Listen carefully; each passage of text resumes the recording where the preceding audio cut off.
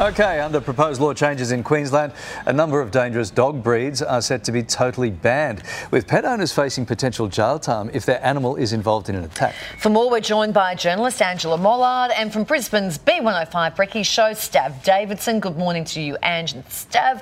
Under other proposed measures, that includes on-the-spot fines for off-the-leash dogs and a requirement for all dogs to be effectively controlled in public. Stav, you're a Queenslander. Are these laws needed?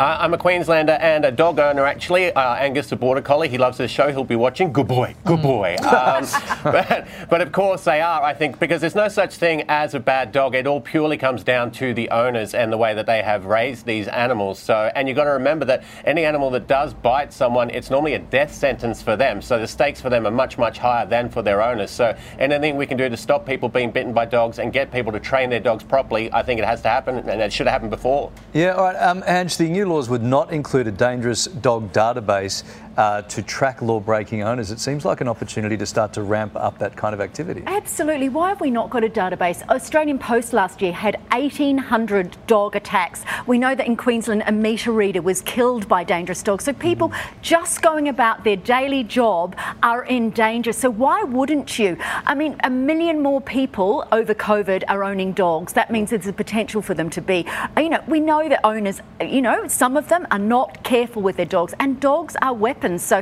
why they wouldn't be going as hard as they can on this. And also the other thing is we're paying a lot of money, ratepayers, on the fighting of impounded dogs. So you end up having to, you know, people's dogs who are impounded. It may take a year for the whole thing to, you know, come through and for the decision to be made. And all the money, ratepayers' money, is spent on that. So yeah, go as hard as you like. Okay. Let's move on. And following the busking success of Aussie singer-songwriter Tones and I, Byron Council plans to place more restrictions on local street performers, with some locations banning buskers altogether and calls to get performers to obtain public liability insurance.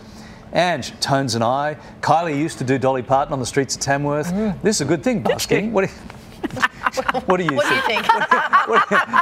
Bad news for aspiring artists, in all sincerity. Oh, look, we've gone through COVID, and creative artists had no, you know, they were so stymied in how they were going to earn money. It's wonderful. It's part of our culture. We have these we have beautiful weather. We have great big wide footpaths. I just think, you know, public liability insurance, really, you're going to crush the creative spirit. How exciting. I love it. No one can afford to go to a band anymore, so you need to have the free ones on the streets. Thanks a lot. Okay, well, concerns, Stav, have been raised over large speakers and repetitive performances. So if you do work in a shop and you've got a busker right out the front, it must be difficult if you've heard a song if you don't like the music, being repeated. Where do you stand on buskers? Look, anything we can do to make Byron Bay less annoying, I'm all for it. I think we should take all the money that we're giving the buskers and build another road out of there. That would be handy. Or crack down on all the influencers moving there.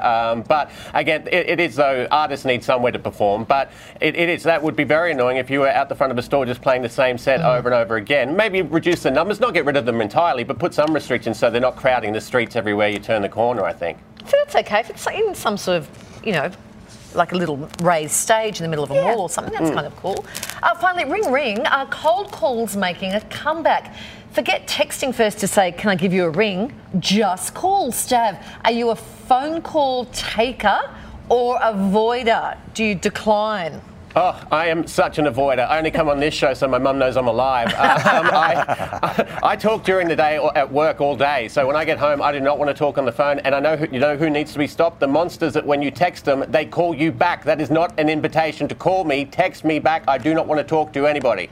Okay, Boomer. If social media has made us less social, Ange... Did you just call me a boomer?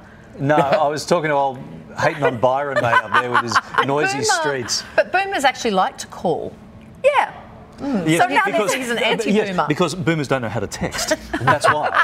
Don't we? Is that right? That's it.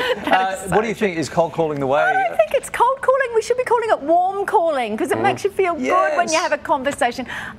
Look, that said, on Saturday, I messaged my mum to say, can I call you in half an hour? And I thought, she just loves it if I call any time. I could call, it wouldn't matter what she was doing. She could have a cake in the oven and let that cake burn to hear from me. She loves it so much. But I was thinking, when I cold call my daughters, they always get suspicious. And I reckon it's a generational thing. Like, what do you need? What's happened? What do you want? You know, like they're so used to the texting thing. But the one thing I've got to do, I don't know my daughter's phone numbers. Do you know your kids' No, phone numbers off by heart? So that's my thing I've got to work on. I know what they end in. Just try this though. Rather than sending an email, pick up a phone. I sometimes think you can achieve in a 2-minute phone call, providing you're disciplined and get off the call, but you can achieve so much in a phone call than in the endless emails backwards and forwards. But then you don't have the evidence for court. What do you call it?